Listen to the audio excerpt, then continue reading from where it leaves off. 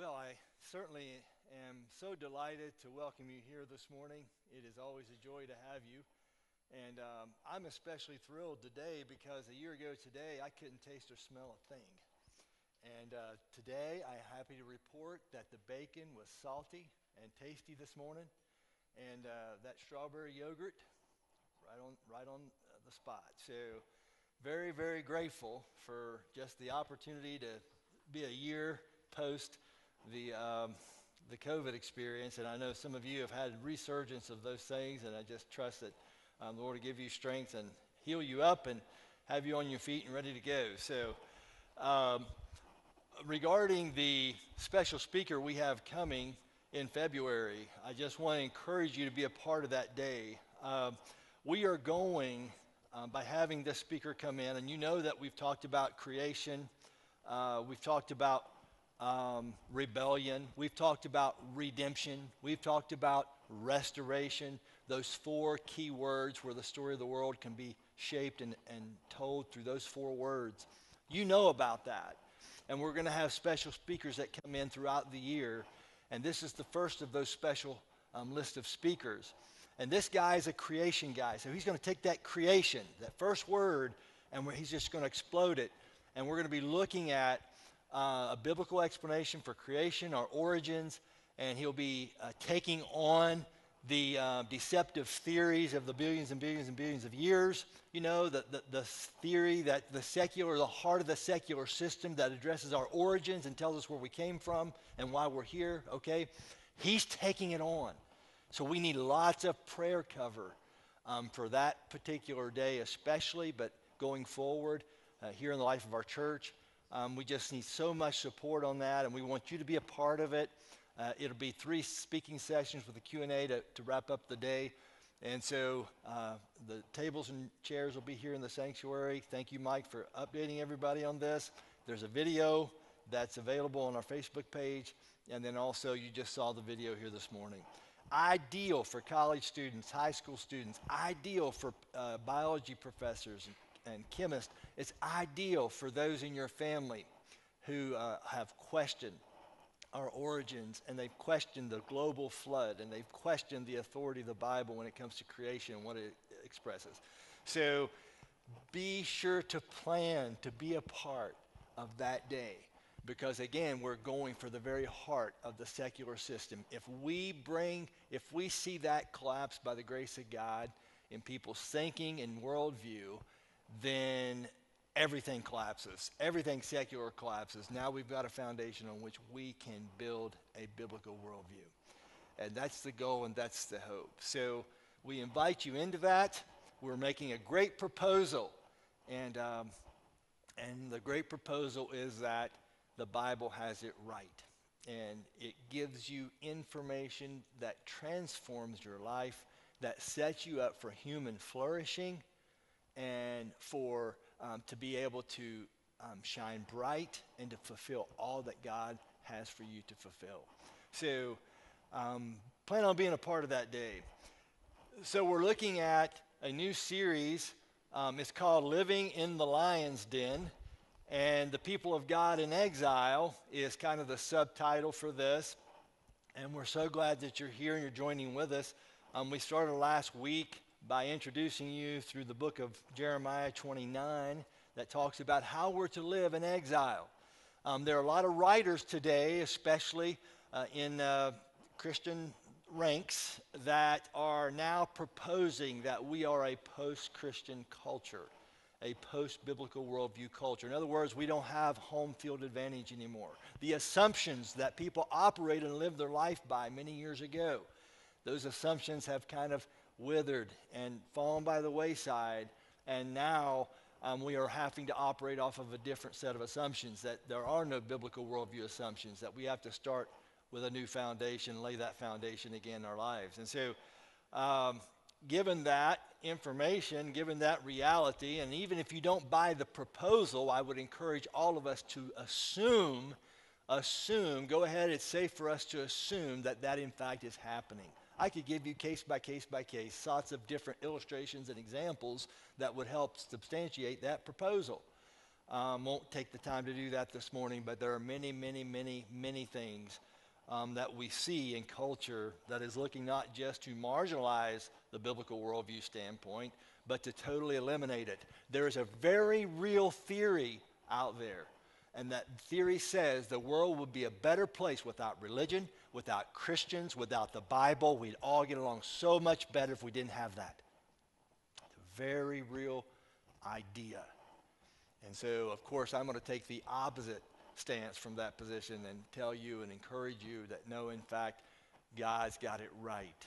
That God and His Word and His truth, even though we're in a post-truth culture, His truth will lead you home. Amen? It'll lead you home. And we're going to stick with that. And we've committed to that. And we're going to tease that out and what all that might mean.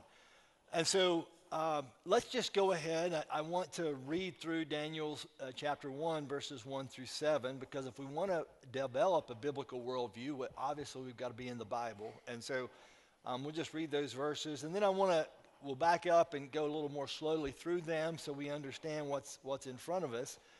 And then we're going to talk just a little bit. We have to talk a little bit about Babylon on a map.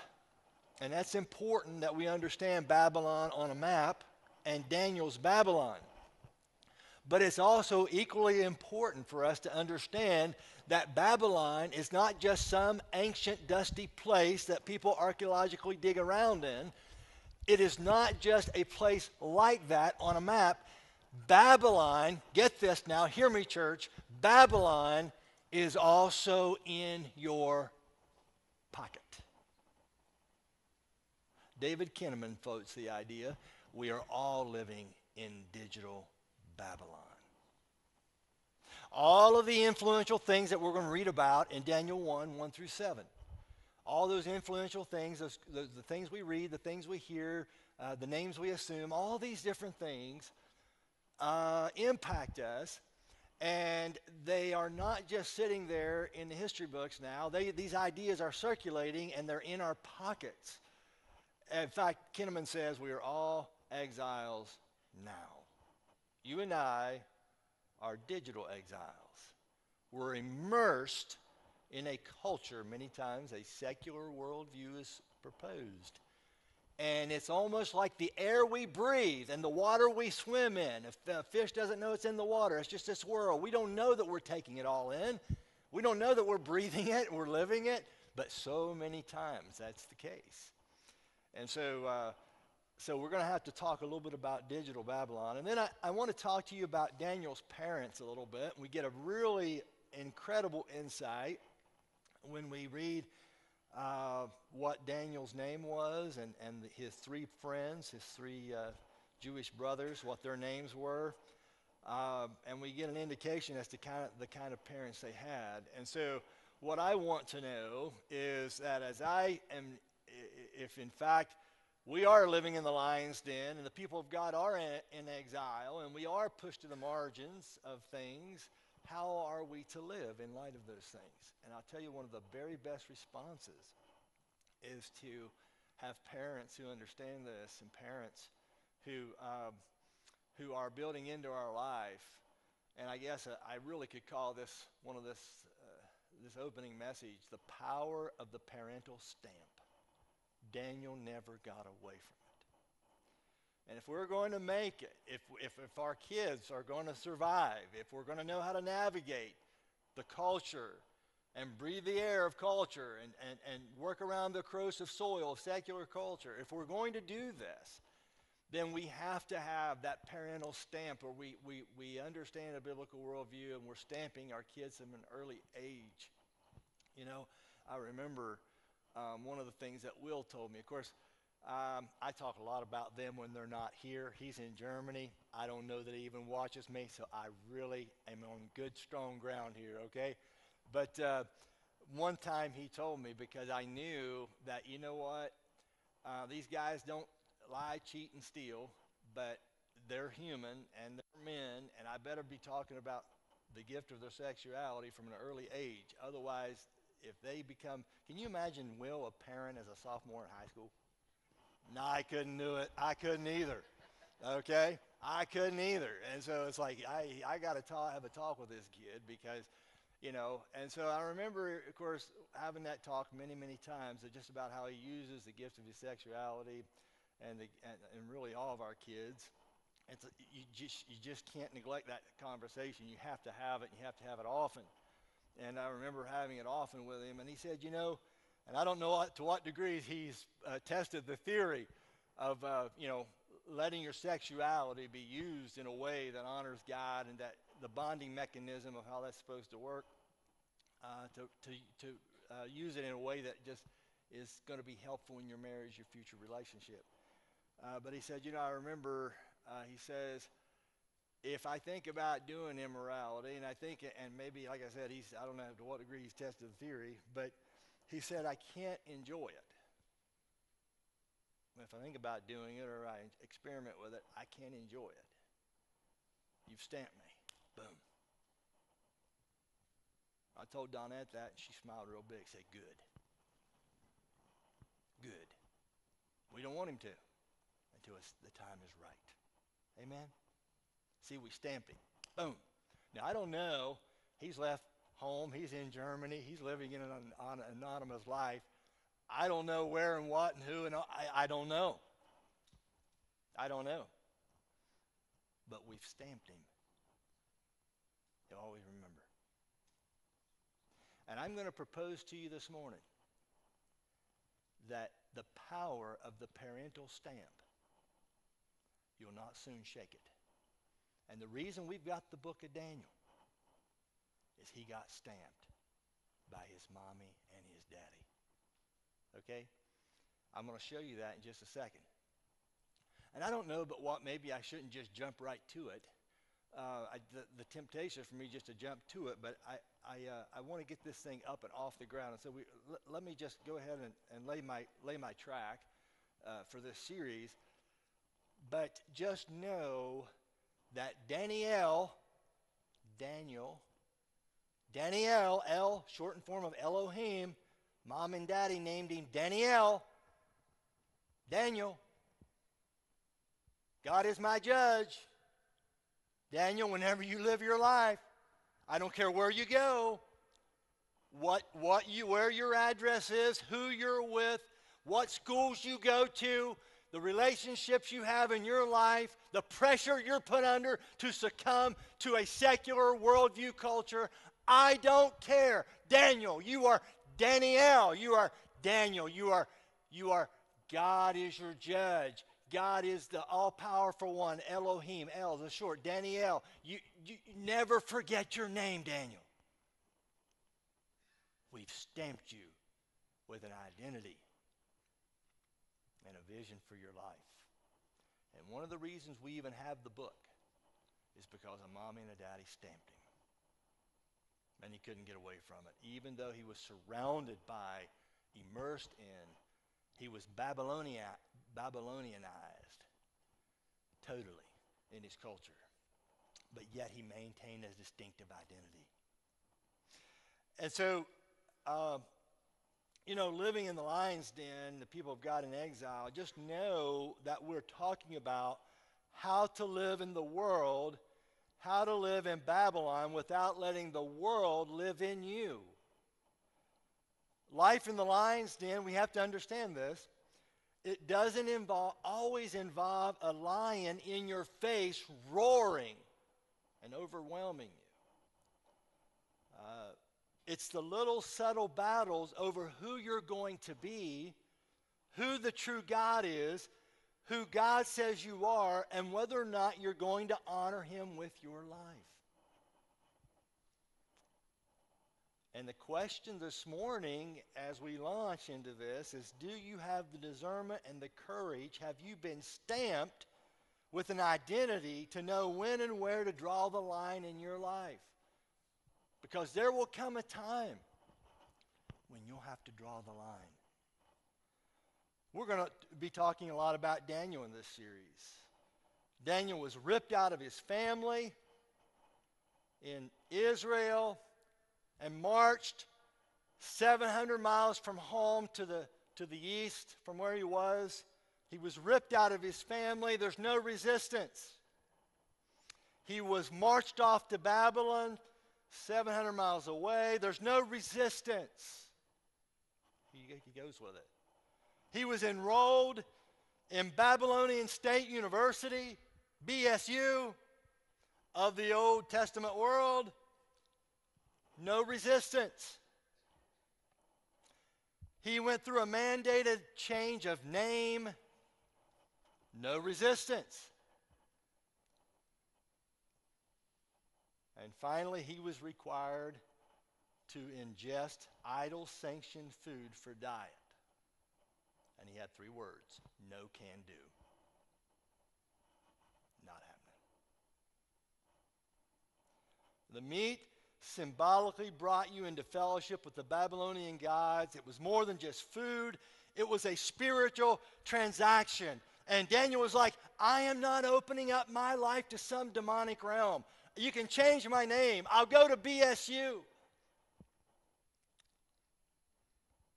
I'll do whatever it is, however I can get along in this culture, fine. I'll adapt, I'll adjust to my new home life and my new dwellings. I'll learn your language. I'll study your literature. I'll get your college degree. But I'm not opening my life up to a worldview that says I'm going to explore and experiment in the demonic and the occultic. And I'll do that through food. Daniel knew if he didn't draw a line in the area of his appetites, that this culture in Babylon would consume him and he'd lose himself. Have you lost yourself? Are you being consumed by culture and the views of Babylon? It's easy to do. And so Daniel wasn't changed by his world. He changed his world. He witnessed powerfully before kings.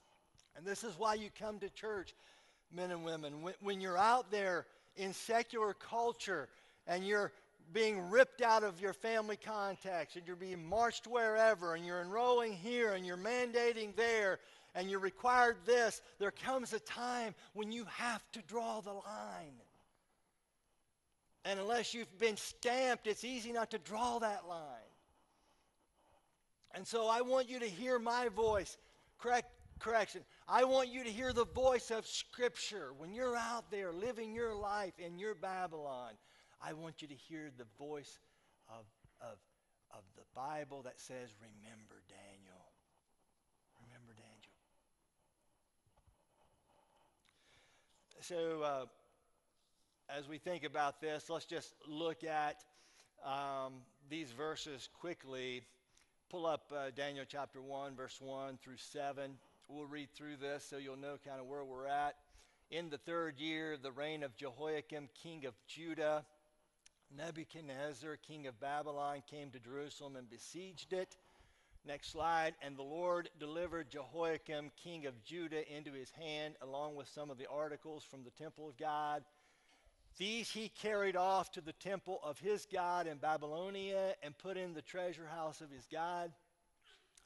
Then the king ordered Ashpenaz, chief of his court officials, to bring into the king's service some of the Israelites from the royal family and the nobility, young men without any physical defect, handsome, showing aptitude for every kind of learning, well-informed, quick to understand, and qualified to serve in the king's palace. He was to teach them the language and literature of the Babylonians. The king assigned them a daily amount of food and wine from the king's table. They were to be trained for 3 years, and after that they were to enter the king's service. Verse 6, among those who were chosen were some from Judah, Daniel, Hananiah, Mishael, and Azariah. The chief official gave them new names to Daniel. This is what Babylonianized involves. It will change your name. We're going to change your identity. To Daniel, from Daniel to the name Belteshazzar, to Hananiah, Shadrach, to Mishael, Meshach, and to Azariah, Abednego. May God add his blessing to the reading of the word. What's going on here? Well, I think you know that the people of Israel have been besieged by a Nebuchadnezzar, a Babylonian ruler, and perhaps in another service I'll give you like a short history of how we got there. But I want to hasten to the text this morning because I feel like it's so important. And that when we look at this, we see that in these first 7 verses, you've got a tale of 2 kingdoms, you've got a tale of 2 cultures, you've got a tale of 2 worldviews, and you've got a tale of 2 names. And it's in your YouVersion notes if you care to follow along that way. And so when we look at this, we see obviously it's a tale of 2 kingdoms. Because back to verse 1 in the text, Daniel chapter 1, verse 1. In the 3rd year of the reign of Jehoiakim, king of Judah, Nebuchadnezzar, king of Babylon, came to Jerusalem and besieged it. So we see what man is doing. Man is at work, but what you also have to realize that what man is doing is the historical. God is doing something as well, and that's the spiritual, and that's what we read. And the Lord delivered. Nebuchadnezzar is besieging. But the Lord, notice what it says, the Lord delivered Jehoiakim, king of Judah, into his hand.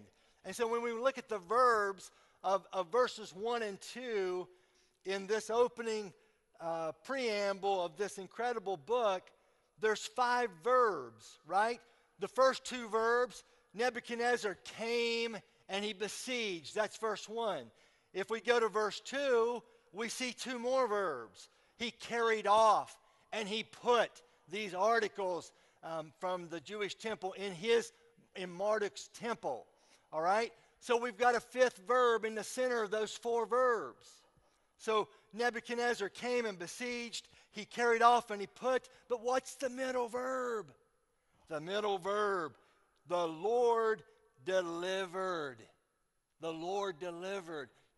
Nebuchadnezzar was doing this and this and this and this, but God stepped in and God delivered it. And so what we want to see here at the opening of this thing is that there's 2 sides of history. There's the factual, historical side, the human side, and there's the theological or the spiritual side. There's stuff happening around us, and it's the historical stuff, but God is at work, and he understands the why. Nebuchadnezzar attacked, but the Lord gave or delivered. And here's the principle. Some stuff happens in our life that's unpredictable. It's surprising. We can't believe it. How could God allow this? How could God do that? How could God let this happen? We're the good guys. We're Israel, right? We're stewarding the promises. How could God allow this rogue nation to sweep in, besiege us, lay siege to our city 3 different times, take some of the best brain trust we've got, i.e. Daniel and his friends, all the way 700 miles away? How could God allow this to happen? What you've got to remember and what I've got to remember is that it's a tale of 2 kingdoms. There's 2 kingdoms at work in the world. Nebuchadnezzar took some stuff, the articles from the temple of God. If you do a quick check on Ezra 1:1, you're going to find out it wasn't just a few trinkets and souvenirs that you could get at the local flea market. This was sacred stuff. It was high dollar stuff. It was valuable stuff. 5,400 things, articles taken from the Jewish temple, and he carried off to the temple of his god in Babylonia, Marduk, the national god of Babylon. This would just been devastating to a Jewish young 15-year-old Jewish boy, right? The temple of Marduk stood prominently in the middle of the city of Babylon, and by confiscating the Jewish temple articles, Nebuchadnezzar wanted to express his thanks to the god Marduk for allowing him to conquer the land of Israel. He also wanted to humiliate Yahweh. And so whenever you did warfare in the ancient Near Eastern context, it was always about your God winning and beating the other God. And so now he has humiliated the God of Israel. And he defeats the nation. He takes these articles. He puts them in a special ceremony. He has them installed in his God's temple back in Babylon. Sometimes we look at that and we say, God, how could you do that? And what we have to remember is that God is sovereign, but it's a humble sovereignty. He allows the Nebuchadnezzars of the world to ransack his house sometimes. He's willing, this God, this Yahweh God is willing to be humiliated. He's willing to be shamed. He's willing to be mocked if it will awaken his people to their need for him. And he just allows himself to be subjected to this kind of shenanigan by the Nebuchadnezzar leader and king and people. Does that sound familiar? Was there another time in the Bible when God in humble sovereignty laid down on a cross and let people spit on him so that the world would be awakened to their need for him, or the true king? It's how God does things. He's a humble sovereign. But don't underestimate him. Now later in the series, we'll see what happens when another Babylonian king decides to use these utensils that Nebuchadnezzar swiped from Israel's temple. He decides in a drunken orgy to bring these utensils out and drink from them. And you're going to have to stay with the series to know what happens when you do that. Even a humble sovereign says, There's a time he steps in and he holds us accountable. Mene, mene, tekel, upharsin. King Belshazzar, a young upstart Babylonian ruler, didn't know who he was messing with. And the humble sovereign checked him. And you're going to stay with the series, and you're going to see what a major check it was. But I want you to see at the onset of this thing that sometimes we do presume on God's grace, and we flip God off. But he's a humble sovereign. He lets things play out. And so we see here that there are two kingdoms at work in Daniel's world. There's the kingdom of Babylon and the kingdom of Judah, and they collide. So it's a tale of two kings. It's a tale of two kingdoms. It's a tale of two gods. And this first thing, and this first king that Daniel had to deal with is Nebuchadnezzar, but there was a kaleidoscope of kings that he had to deal with.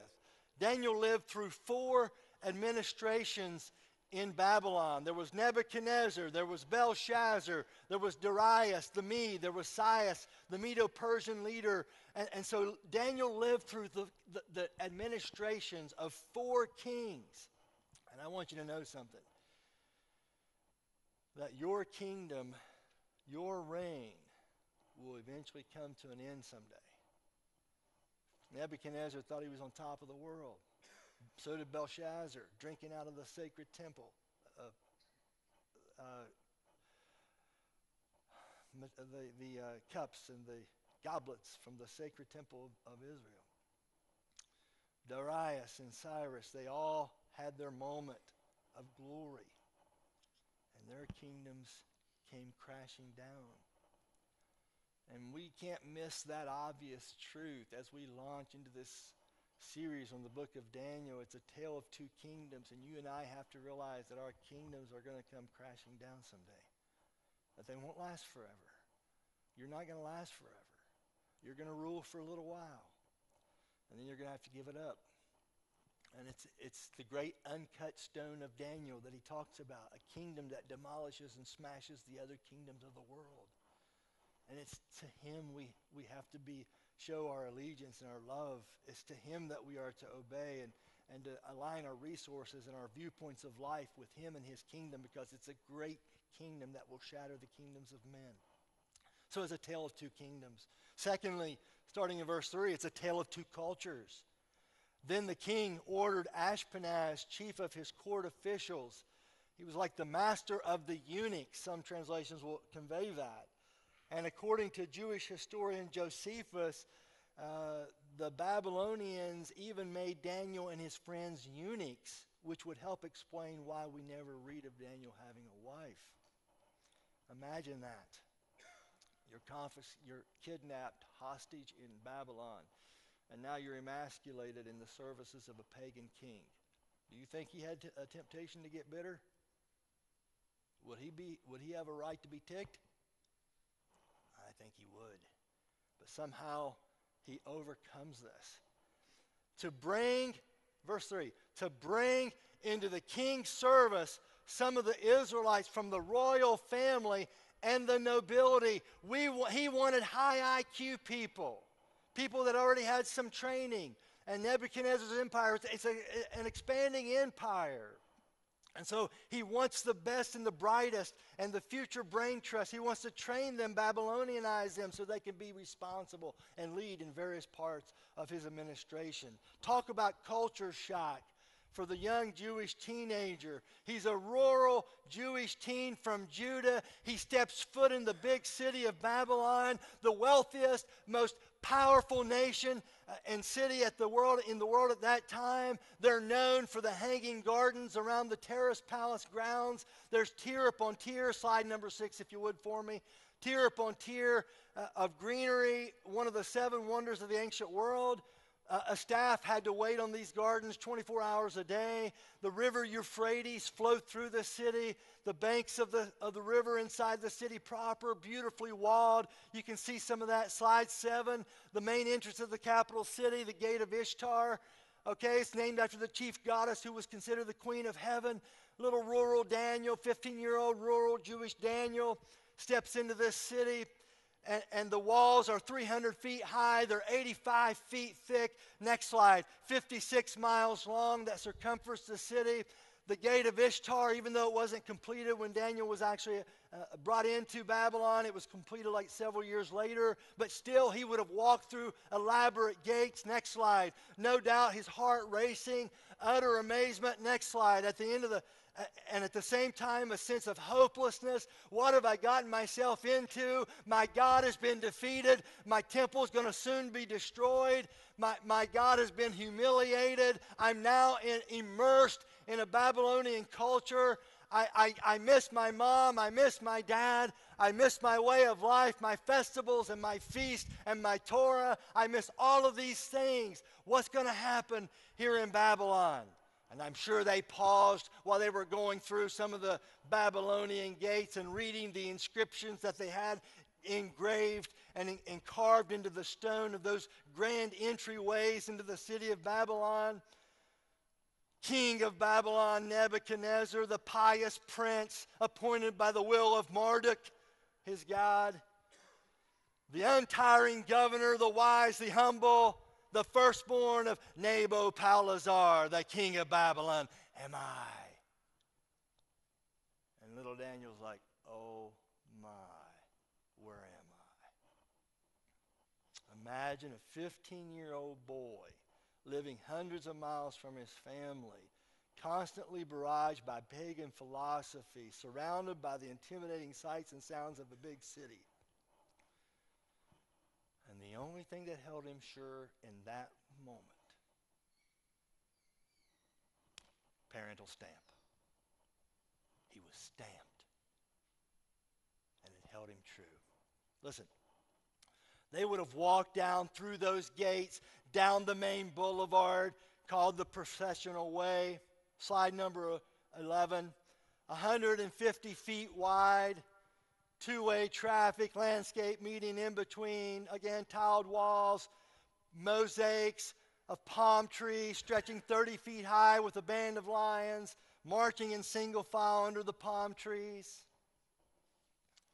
Lions tiled lions on the sides of the wall, 7 feet long. It gave you the impression that lions were walking down the processional way as well.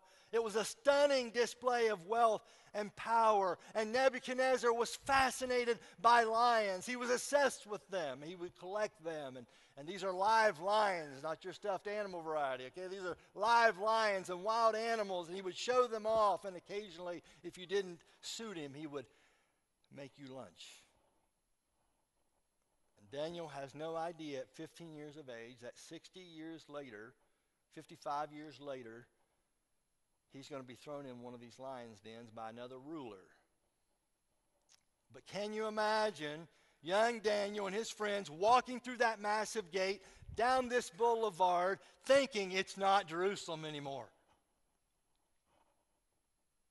The culture shock, the defeat, the discouragement. The people yelling, you foolish Jews think that you have the only corner on truth. You should have called out to Marduk. Maybe he would have delivered you there in Jerusalem.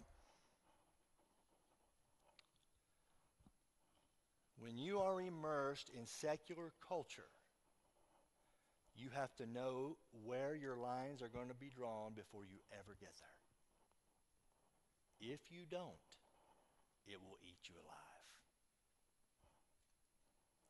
Daniel knew before he ever got there.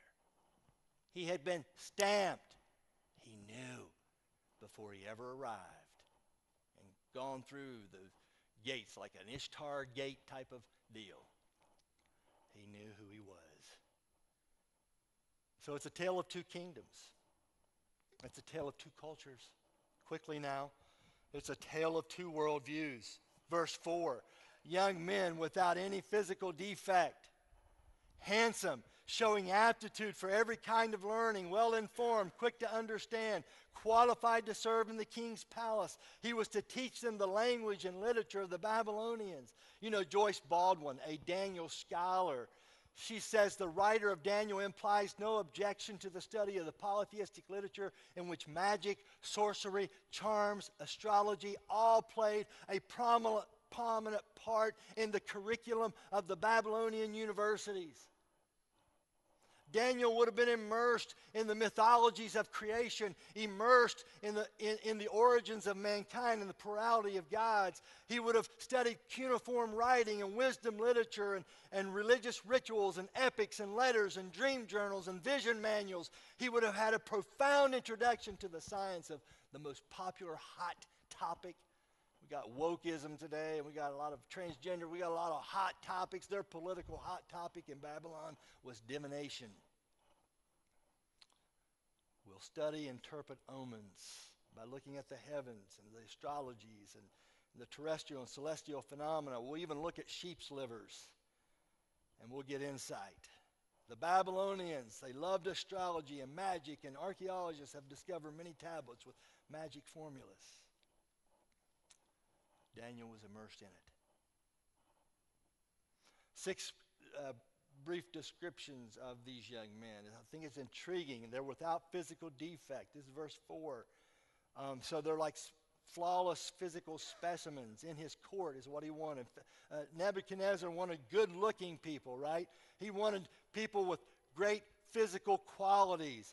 And he was that's his worldview. That's how he saw things. And he wanted people that were intelligent in every branch of wisdom. Okay? He wanted these guys to be handsome, but he wanted them to be able to spell, right? You can't be handsome and represent Nebuchadnezzar and not spell words, right? So he wanted them to be able to spell, intelligent in every branch of wisdom, endowed with understanding, discerning. Verse 4, able to stand in the king's court. They had poise. They knew their etiquette, their manners. These rural Jewish boys standing in the great courts of a Babylonian monarch. Can I just say something right here?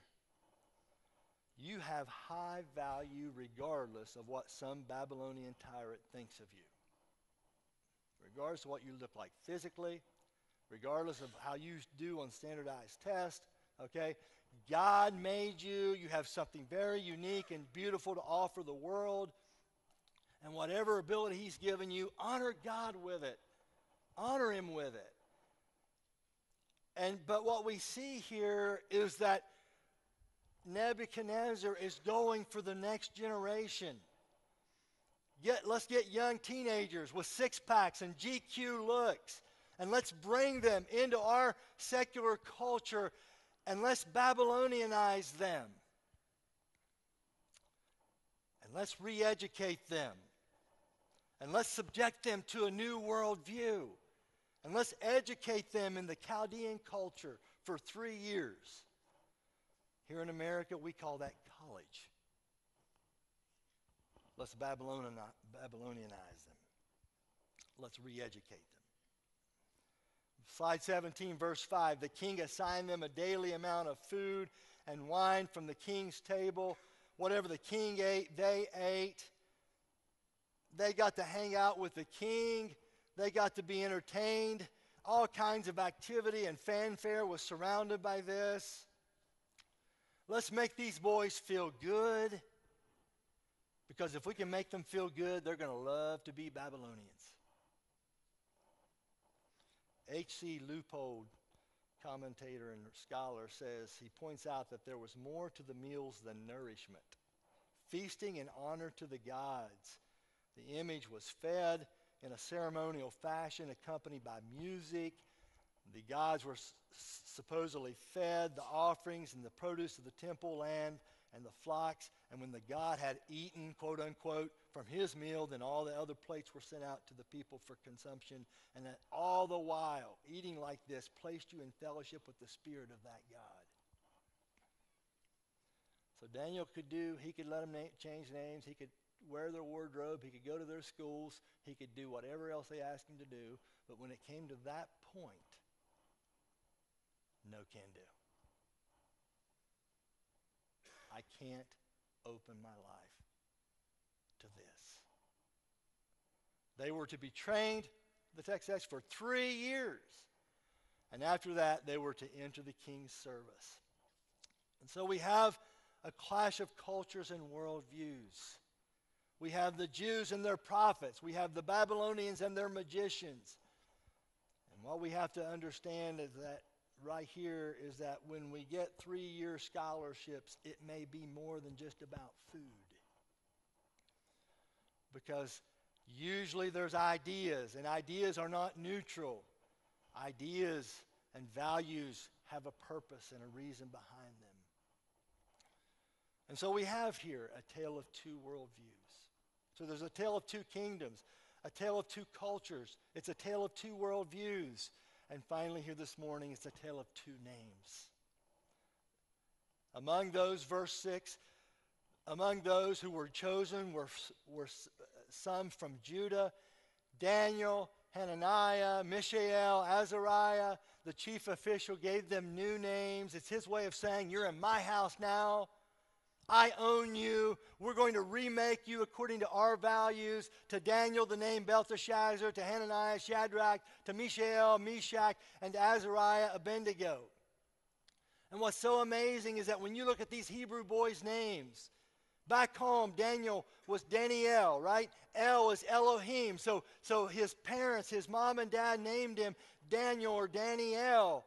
Right? We want you to always know that you have been stamped with Elohim, the most powerful God. Hananiah and Azariah were also stamped. It wasn't just Daniel and Mishael, but it was Hananiah, Azariah, okay? It's a shortened form of Yahweh. And so you've got Daniel and Mishael, and you've got Hananiah and Azariah. Right? Yahweh is written into their name. And so now we know a little bit about their moms and their dads who understood that there was coming a time in uncertainty in the culture they lived in. That they may not always be available to these boys, and they wanted to stamp them early and often with who they were. And so they had Elohim and Yahweh written into their name. Daniel, God is my judge. Now his name has been renamed to Belteshazzar. Bel protects his life. The false god of Babylon. Hananiah, God is gracious. That's what it meant. But now he's Shadrach. He's the commander of the moon god. Mishael, who is like God. And now his name has been changed to a name that means who is like Aku, one of the Babylonian deities. Azariah, God is my helper. He became Abednego, the servant of Nego, another Babylonian heathen god. These boys are being re-stamped with a new identity.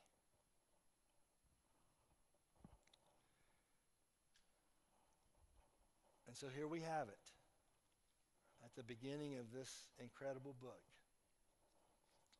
We have Babylon and Babylonian culture. And we have these boys who have been stamped with a God identity from an early age, immersed in it. And so the drama builds what's going to happen. What will they do? And you'll see next week what the test that they're put through and this whole idea of eating food that was offered to idols and what that invited in their life and how Daniel said, I can't do that. It's like meatloaf. I can't do that. Okay? Can't do it. I can do a lot of things, but I can't do that. Do you have any area of your life where you have drawn the line? I'm Danielle. I represent Elohim or Yahweh. I've been stamped by my mom and my dad. I don't care what you're telling me, how pretty you are, or how wonderful you are, how smart you are, how wealthy you are, how hip you are, how trendy you are, how TikTok viral you are. I've been stamped. I can't do it. You have any area in your life like that? Well, I'm going to tell you, we have to identify it early in life, because if we don't, we are immersed in digital Babylon. Slide number 28. We'll make the quick applicational leap here this morning. Slide number 28. What's it say? David Kinnaman, Mark Matlock, written a whole book on this. We are all residents of digital Babylon now. We are all exiles now. You and I have Babylon not on a map. It's in our pockets. All the influences of the Babylonian world right here. All the influence of secular culture. Right here it is. You would not believe the studies, church, the studies that's being conducted, that all the anxiety and the stress and the transgender, all these different value things, you would not believe how it all ties back 2012 and even before, when this little device we call a smartphone took off. We got Babylon in our pockets. These little lighted rectangles in our pockets, they've redefined everything. And we're all immersed in digital Babylon. We're eating at the king's table. We are immersed in another culture. We're learning to speak the world's language. We're valuing the world's pictures. We're having our minds molded hour by hour by all the things we take in. And what my proposal this morning and my contention is that the deep spiritual longing that we have is being drowned out by binging and streaming on videos and immersive digital gaming and social media scrolling. This deep longing we have for connection with Elohim and our Yahweh God, or the God who tells us who we are, and we drown it out by digital Babylon. Young people especially use the screens in their pockets as counselors and entertainers, instructors, sex educators. I mean, after all, why build up the courage to have the conversation, an awkward conversation, right, with a parent, a pastor, a teacher? Why go to that trouble when you can just talk to digital Babylon? The only problem is, like I said, ideas aren't neutral. And whatever ideas you're getting has an agenda behind it. And so we start eating and breathing the air of Babylon, digital Babylon. Now listen, I'm not anti-smartphone. I mean, I got this thing. It helps me communicate with my grandkids, helps me communicate with my family, with you. I love getting instant answers to my questions, right? You can watch a step-by-step tutorial on fixing a mechanical problem. For me, I have to watch it 59 times. All right, maybe you're smarter than me on some things, so maybe a couple times for you, but it takes me 59, right? We can listen to our favorite song. We can discover our new recipe and have it for dinner that night. We can get a book in just a few days. We can even prove who the lead actor was in the Home Alone Christmas movie several years ago. Anybody know who that was? Somebody's been Googling. See what I mean? Aren't they great? These are great. They're awesome. But what you have to realize is that you got digital Babylon in your pocket. You don't have to go 700 miles from Jerusalem to Babylonia. It's all in your pocket. Do you know how to follow Jesus any better because of social media? Does the web teach you to slow down and savor life, or does it induce more stress due to the speed at which everything moves? The information flow of news cycles and millions of posts. And that's why we're stressed. All the think tank people will tell you that's why we're stressed. We can't keep up with the hyper-stimulated world. We're bombarded with digital Babylon, with unprecedented force and frequency. It's conflicting, it's chaotic, and the messages are chaotic about what matters and how to live. We don't know.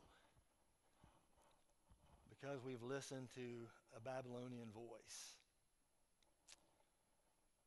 Latest blog post, the newest music, the most popular television show, your news outlets, how many likes, how many shares, what's viral, what's hip. You live in a culture right now that is hostile to your faith, to your overall human flourishing. You and I, and Kinnaman's got it right, you and I are exiles now. We can't see or conceive life without digital Babylon in our pocket. You live in a culture that laughs at someone who says, I want to save the gift of my sexuality for the person I marry. They laugh at that. They laugh at someone who says, you're too prudish to explore all sides of your sexuality, including either gender. You're living in a culture, a Babylonian culture that says, and I'm learning new acronyms all the time, but everybody's a lug. Well, what's a lug? L-U-G, lesbian until graduation. I know what I'm talking about. God knows what he's talking about. Draw your line. Draw it today. There's some things you can do in culture. Learn the language, do the social media, follow the blogs, wear the wardrobe, do your life. Meatloaf said it, but I can't do that. I can't do it. Why? I'm Danielle. I'm Daniel. And I can't get the face of my mom and my daddy, who loved me from the time I've been that big. That mama nursing me on her shoulder. Daddy playing Hot Wheels with me on the living room floor. A church that loved me and witnessed my baptism. Cheered for me at that basketball court. Cheered for me as I rounded the bend and came out of the woods and cross country. There's some things I can do in life, and I'll give you that. But there's some things I can't do because I've been stamped.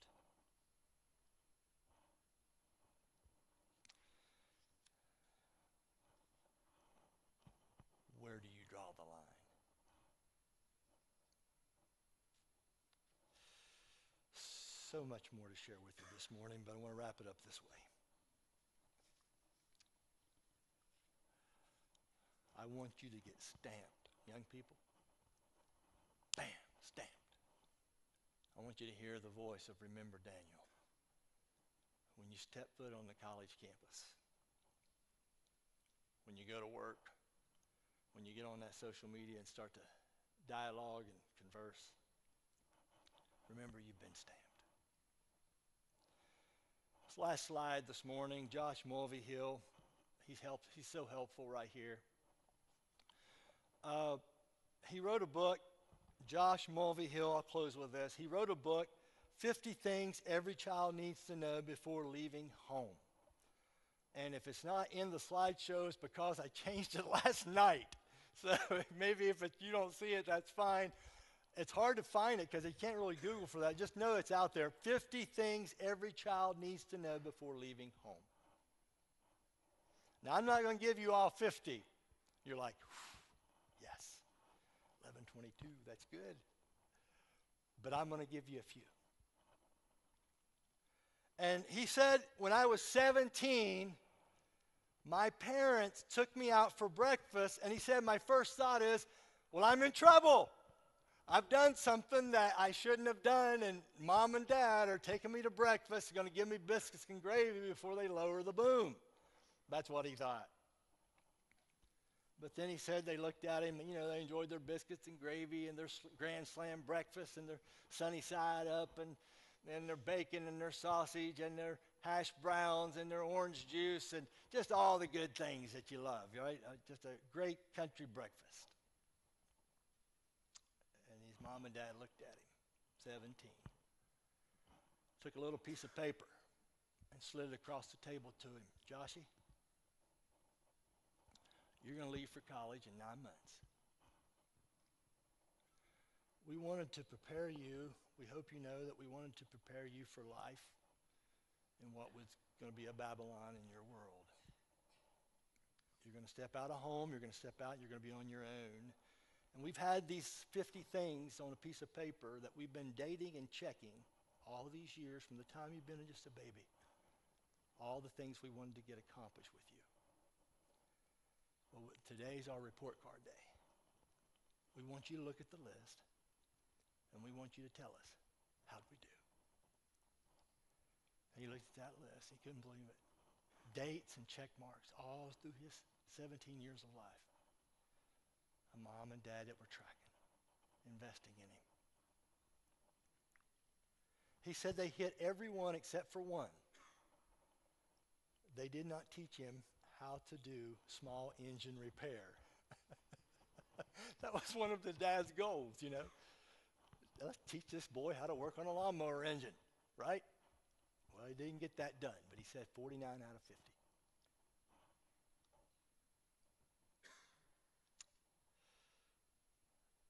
And when I looked at these, I thought, Nelson, bingo. Every one of these you can see and trace back just in the subtle hints we get from the Daniel story. Daniel had parents like Josh Mulvihill's parents. They stamped him early age. How'd they stamp him? You know what they did? Number one, Josh, we want you to respect God-ordained authority. There's authorities in life. The world doesn't revolve around you. You've got to understand, you've got to submit sometimes. Doesn't mean you're obnoxious, doesn't mean you're mean. Sometimes you're in situations where Nebuchadnezzars do stupid stuff. You got to show some respect, even if it's a captive situation, right? Daniel learned that early. Josh, we wanted you to learn personal responsibility. I don't care if you are anonymous in Babylon. We've stamped you, Josh, and we want you to represent the king and his values regardless of where you go in life. You're personally responsible. Do you want to stamp your young man, your young lady? Respect God-ordained authority. Learn personal responsibility. Understand suffering as a life reality. Sometimes, Daniel, we've got to go into captivity and do stuff we don't want to do. And suffering is a fact of life. And stuff happens, and bones break, and dreams get shattered, and things get destroyed, and goals get frustrated. And you've got to understand, Josh, that that's a part of life. They wanted him to develop a biblical worldview of manhood and womanhood. Even if you go into a place like Babylon and they neuter you, you are still a man, Daniel. You're still a man. God stamped you with that identity, and no anatomical part will define that. They wanted Josh Mulvihill to understand a biblical view of manhood and womanhood. They wanted him to know how to grow spiritually. I got to hit these quick. They want him to understand internet and social media and how to navigate that, because you get Babylonianized with digital Babylon in your pocket. They wanted him to know how to navigate that and what to be aware of and what to be careful about. They wanted him to know how to make introductions of family and friends and how to do that in a way that honors people. They wanted him to know how to text and email and how to have text and email etiquette. I always know somebody's new to the internet when they put their post in all caps. You ever see that? Like an etiquette of the internet world, it's like you're shouting. They just want to be really clear, but you're shouting, right? They want him to know how to navigate this stuff. They wanted him to exhibit a strong work ethic. They wanted him to develop a biblical view of money. Because Daniel was in a position, you're going to see later, he's in a position, he gets rewarded for his hard work. They wanted him to understand time management. They wanted him to be able to cook simple meals. That comes in handy when you're not eating the Nebuchadnezzar's cuisine. You got to come up with something on your own. You'll see that next week. They wanted him to do laundry and be able to do laundry and tidy up, fold his laundry. They wanted him to maintain a good appearance and personal hygiene in place. They wanted him to understand nutrition and healthy diet. Comes up next week. They wanted him to dress appropriate to the occasion. They wanted him to read and write well. That's why we got the book of Daniel. Somebody who named him Daniel said, we want you to be able to write, kid. That's why we got the book, 12 chapters. They wanted him to give and receive forgiveness freely. They wanted him to know how to care for a pet. Nothing like caring for a few lions in a hungry lion's den. Daniel knew how to handle that with his God's help. They wanted him to develop an appreciation for nature. They wanted him to know why and when to date. These are just some of the 50. And these are also ways you stamp a son or a daughter with an identity they will never shake, regardless of the digital Babylons of the world. Are you stamping? Not manipulating, not brainwashing, not coercing, not arm twisting. No. Giving a reason for and why you do things. That's your job. That's my job. Where are you drawing your line this morning? Do you have any? You want to draw that line and draw it today. It'll save you a lot of heartache. And it'll position you to be a servant of Daniel's God. And you'll be in a position to do so much good in the world. Will you pray with me? Father, thank you so much for this, a second sermon in the series on the book of Daniel. Living in the lion's den, and boy, we're there. And we're immersed in digital Babylon. We think it's something far, far away, but it's right here. It's in our pockets. The philosophy of Babylon is right in our pockets. This philosophy of pride and prejudice, this philosophy of power and prestige, this philosophy that says I can assert myself, flip God off, live any way I want, do whatever I want to do, not worry about drawing lines, don't worry about distinctions. I can dishonor my daddy and my mama who named me Daniel if I so choose. Well, this morning we make a greater proposal. And that proposal is, God, you've stamped me. You've stamped us. Don't let me soon forsake the love and the stamping that's been invested into my life. Don't let us forget it. And Father, I ask and pray this morning, those of us who find ourselves in places where we're having to make really hard decisions, in a culture that's lost its value and sense of truth, would you let this series be a clarion call for us as men and women, young men and women, to step forward and draw the line sharp and clear. There's a lot of things I can do, but I can't do that. And one of the things I cannot do this morning is neglect to offer my life to the Lord Jesus Christ. I have to draw that line. Nobody messes with Jesus. Nobody messes with the Savior. No, he's the Savior of the world. He came and lived and died and raised again. He ascended. And not for a second do I ever want to believe I can do life without him. And maybe this morning there's a few here who've tried to do just that very thing. And And they've woken to a new reality. They understand there's two kingdoms, there's two worldviews, there's two names that are being offered in this world. And I ask and pray we'll accept the name that you have stamped us with, created by God, made in your image, male and female, designed to shine bright in an age that's lost its way.